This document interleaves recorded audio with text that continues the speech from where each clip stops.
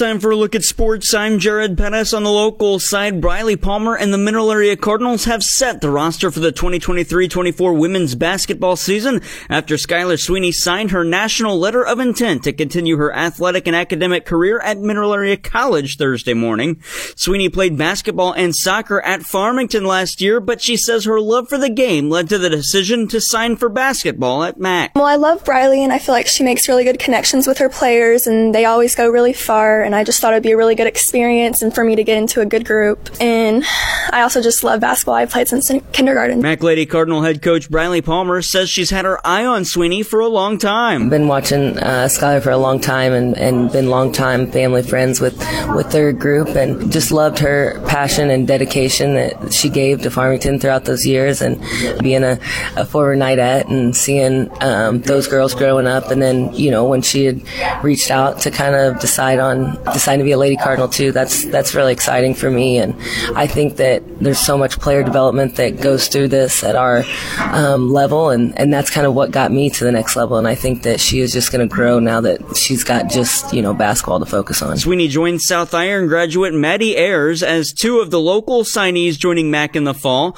Palmer says fans enjoy seeing the local players succeed at Mineral Area. That's always important, just because, you know, it's nice to come to the games, and even though we have many fans that love our girls from all over the world, but of course it's nice to have those community kids on here that they can see coming out here and grow. And that's my biggest thing is, you know, people that seen Skylar and Maddie in high school and seen the success they had and stuff, but I want them to come out here and see how much better they get on and off the court, and what good role models that we're putting in that place. Sweeney says it will be different playing with players from all over the world at the junior college level. I'm really excited for it, you know, something different. I've been playing with the same girls for a really long time, and I mean, I love doing that. I'm going to miss them a lot, but it'll be nice getting to meet some new girls, and a lot of them are from far places like Australia, so that'll be really cool meeting them. According to Briley Palmer, the roster is filled. So what's next for her club? She says it's time to focus on the season ahead. It's nice to be focused in on what we have and start trying to look around and see what we can do with these kids and what positions that we're thinking. But, you know, until they get here, we won't know exactly, but it's nice just to kind of have some kind of idea that's kind of finalized. And, you know, we got almost 16, 17 days until they're here, and it's exciting stuff. The Lady Cardinals regular season begins on Wednesday, November 1st at the Bob Sechrist Fieldhouse when they host Williams Baptist junior varsity team.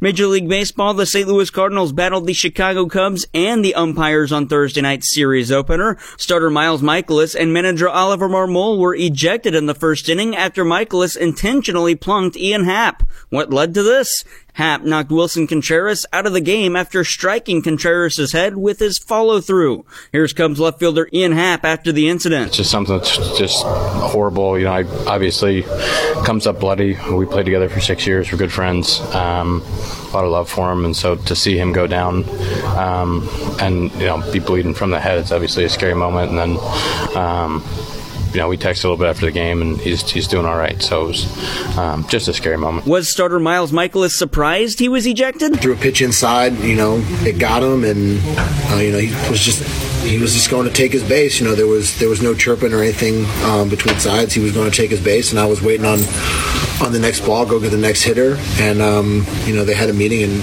decided to toss me. Card skipper Oliver Marmol, does he think Michaelis should have been warned before the ejection? If the explanation was that there was intent behind the first pitch, then I feel like there should have been a warning after the first pitch, and it could have saved everybody a lot of trouble. Well, the Cardinals brought in reliever Dakota Hudson, and how did the ejection impact the game? Mike Reeves has the answer. Justin Steele tossed 6 innings and allowed 1 run in the Cubs' 10-3 win over the Cardinals. The lefty now has a record of 11-3 after pitching Chicago to their 6th consecutive win. I think everybody in the locker room feels good with where we're at. You know, we're clicking, you know.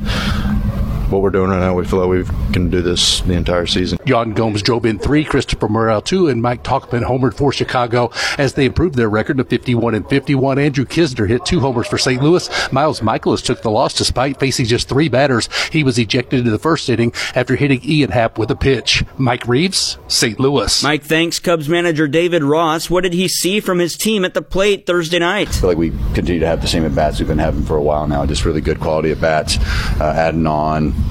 getting deep into counts, seeing a lot of pitches, and taking advantage of mistakes. Game 2 of the 4-game series is tonight at Busch Stadium. 7:15 first pitch. Coverage starts at 6:20. You can hear it on B104.3. Jordan Montgomery is making the start. It could be his last in a Redbird uniform. Other Major League Baseball news, the Los Angeles Angels and Detroit Tigers played a doubleheader yesterday. In Game 1, Shohei Ohtani threw his first complete game of his career. Shutting out the Tigers, he allowed just one hit, getting the win. Then in Game 2, Ohtani slapped 2 home runs.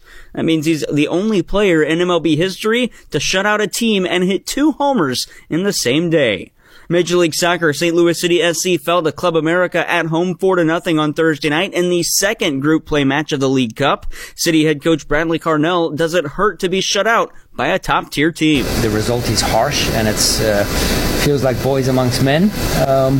But it's almost a great learning moment for our group, just to show that there are other levels to strive for and to know what the thresholds are. So, we take this one on the chin. City defensive midfielder Edward Leuven, what lessons can City learn from a tough loss Thursday night? We are a good team, but that there are many, many other better teams out there, and that when we are not sticking to our principles and not all working together and don't believe in each other, that we will always have problems against teams that are very good with the ball. City is 0-2 in group play matches in the League Cup thus far.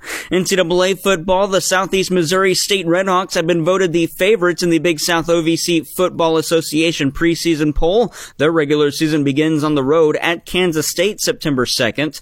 On the NCAA men's basketball hardwood, and SEMO's head coach Brad Korn has agreed to a 4-year contract extension through 26-27. Korn coached SEMO to its first NCAA tournament appearance in 2 decades last year after winning the Ohio Valley Conference Championship. And the NASCAR Cup Series is at Richmond Raceway on Sunday. It's the Cookout 400, and you can hear it on KFMO with pre-race starting at 1. The green flag waves an hour later at 2 o'clock. That's sports. I'm Jared Pettis.